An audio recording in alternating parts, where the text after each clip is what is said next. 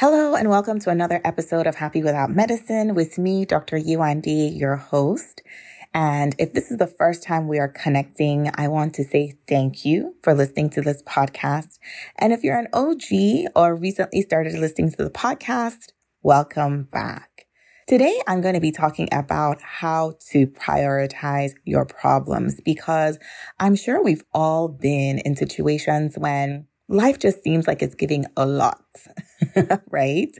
Life is giving a lot. Everywhere you look, there's something that needs to be addressed. And sometimes that can feel very overwhelming. But in this episode, I'm going to be giving you a step-by-step approach to how to prioritize these challenges so that you know exactly what to do next. If this is something that interests you, stay tuned and enjoy the episode. Welcome to Happy Without Medicine, and I'm your host, Dr. Yuan D, a medical doctor, therapist, and a fierce advocate for your happiness. My mission here is simple: to help professional women just like you create a life you're excited to wake up to. It's time to make the happiness you feel on the inside match the success others see on the outside. Let's get started.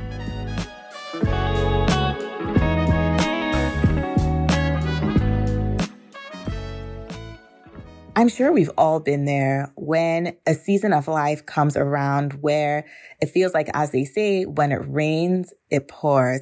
I've certainly been there, and I've certainly had patients who've come into my practice where it seems like, yes, we're dealing with the main issue at hand, but all of a sudden they come in and they're like, Dr. Yuan D, and then this happened, and then this happened, and then this happened, all in the span of one short week. We've been there. And sometimes it can feel very overwhelming because on the one hand, the kids are acting up. On the other hand, it feels like the romance in your relationship is gone. And then it's the finances. You're not where you thought you would be. Maybe a deal that you were banking on fell through. Physically, it feels like things are all over the place. Your hair is crying out for some TLC. Your eyebrows, your nails, everything is like, please pay attention to me. It can all feel like so much. And I know that when I've been in those seasons, it feels like I am just chasing my tail, spinning in circles with no idea where to start. Recently, I've been feeling a bit like I've been spinning my tails. And when I looked around, I decided, you know what? The next step for me is to give my home office a makeover. That was the next step for me. After I did the assessment that I'm going to share with you today, I'm like, you know what? I need to give my home office a makeover. I need to get a chair that's more comfortable. I need to get a desk that I can adjust the height. I need to just put things in my environment, get a diffuser that will help keep me calm and grounded throughout the course of the day. Within a few days, honestly, that boosted my mood so much because I changed my desk. I changed my chair. I set up the environment to help support my productivity and to help support my physical health and to help support my mood overall. In the past, and maybe for you, it may be something like addressing your finances. I know that there have been times when it has felt like my finances were all over the place. I didn't have a finger on the pulse of what my money was doing. Maybe my accountant has reached out to me for some financials and I just haven't gotten around to getting back to him. Whatever it may look like, when I focus, again, using the steps that I'm going to share with you today and get things done with my finances, it's like, oh, all of a sudden I have more breathing room to tackle the other things that are causing me to feel overwhelmed. It's like when I just take care of this one thing, all of a sudden, not only do I have the mental capacity because I'm not constantly thinking about this thing that's nagging at the back of my mind, but I have the emotional, the physical, and the time to focus on other things. And it just feels like the domino effect takes into place. So I'm going to share some steps that, again, are going to be very practical for you if you are in a season just like this that you can follow. So this will be one that you want to get your pen, your paper to write things down because I'm going to be sharing some practical steps here. And the first one is to acknowledge that things aren't where they ought to be. I can't count the number of times where all these things will be going on and we just keep pushing through and plowing through and just hoping that things will suddenly disappear. I know that I certainly have to guide a lot of my patients throughout, okay, can we just face the reality of the situation?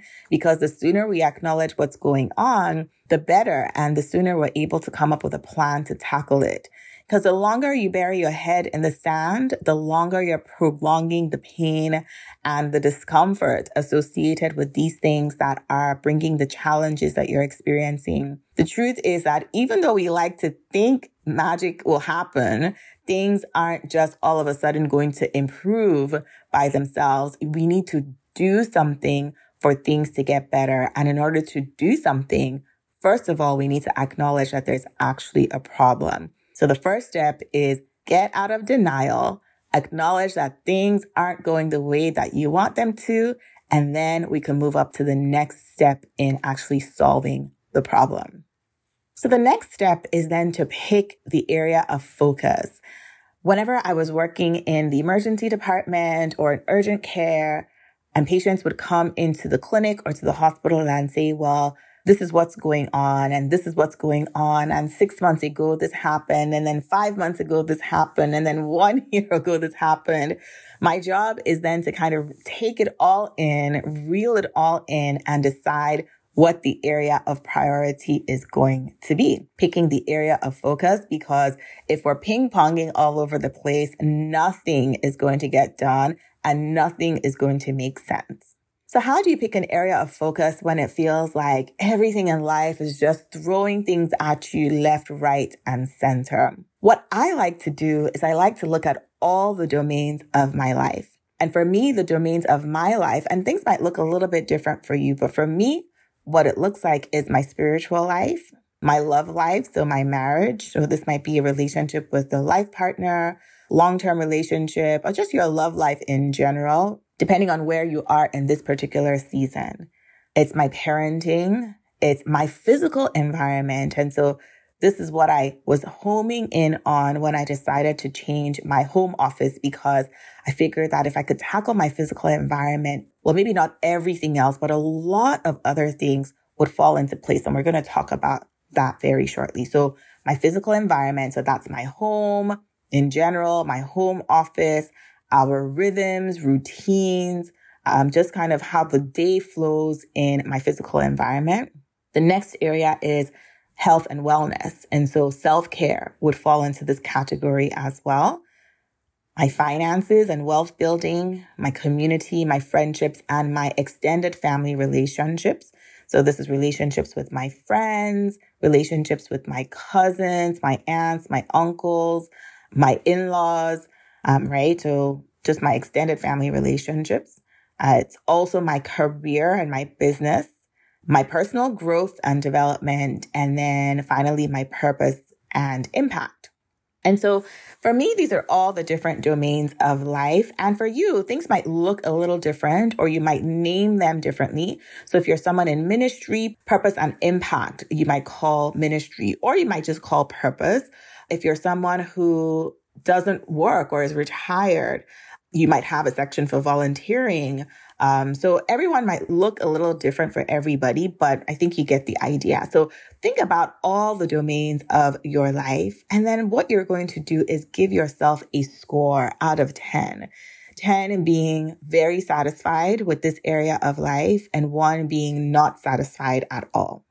Okay, so give yourself a score from 1 to 10. And then look at the areas of life and decide, okay, which area do I want to focus on based on the score that I have given myself? So I have mentioned before that I have taught a self-care course called Revive and Thrive. And in this course, if health and wellness, for example, like I said, self-care falls under this category, I actually teach how to do this by a simple assessment, where again, when it comes specifically to self-care, you do a rating score. And what that will look like is then homing in on, because self-care has different domains as well. We don't want to be thinking about my professional self-care or my financial self-care. and my physical self-care and my emotional self-care. It becomes too overwhelming. And as you can tell, I am very anti-overwhelm. I believe in simple, consistent effort, small changes that build up into big momentum over time. And so in this course, like I said, because it's very challenging to tackle all areas at once, we would pick one area of self-care and build it out. I'm a firm believer, like I said, in the power of focus, in the power of momentum. And as things gain momentum to a certain degree, then moving onto something else. But if self-care isn't your focus, if your health and wellness isn't your focus, and you feel like, oh yes, I am good with my fitness, I am good with all those areas when it comes to self-care, the 6 different areas of self-care that I talk about in the course, then look at the other areas of your life. Is it your parenting? Is it your physical environment? Is it your community, your friendships? Anything that has received a score of 5 and below should be areas that you really want to decide on focusing your attention on. And again, I would only offer that you focus on one area, which then brings me to my next point of leverage change. And so what is leverage change? Leverage change is looking at what area can I really focus on that is going to give me the most benefit overall. So for example, I could have decided that, hey, when it comes to how I'm feeling, I'm experiencing all this back pain. Let me go see my doctor. I can go see my doctor, but then come back to an office that isn't set up and conducive enough for my physical health. And so I decided that if I change my office, change my chair, change my desk, that's going to get rid of the back pain, which it has, by the way. It's also going to help me feel more productive because not only am I changing my desk and my chair, I'm also putting in a diffuser that smells really good and it helps me stay calm and grounded throughout my sessions as I'm talking to my patients working from home. Right? So I could have picked going to the doctor. I could have picked going to get a massage. But the idea of leverage change is picking the one thing, the lowest hanging fruit that is going to require not too much effort, but the impact, the effect of it is going to be much larger compared to just picking one area or multiple areas that only move the needle forward a little bit. So you're looking for the change that's going to move the needle forward the most versus little changes that are only going to move the needle forward a little bit. So that's the concept of leverage change. So after you've acknowledged that things aren't really going the way that they ought to be going, after you have picked your area of focus by looking at all the different domains of your life, after you have picked what you're going to do based on leverage change, you're going to write it down. You're going to write it down because when you write it down, it increases the chances that you're actually going to get it done. And not only are you going to write it down, what you're going to do. So in my example, it was revamp my physical environment, revamp my home office. So writing it down, but then also writing down the action steps. So what that might look like is going on Amazon and picking the desk, picking the chair, doing the research on what scents I would like in the environment. So breaking it down, writing down the priority area, and then also breaking it down to the action steps. Because again, a goal without a plan is just a wish. You're going to decide on when you're going to take the action and what action steps you're going to take. And sometimes it might be over the course of a few days. It might be over the course of a few weeks.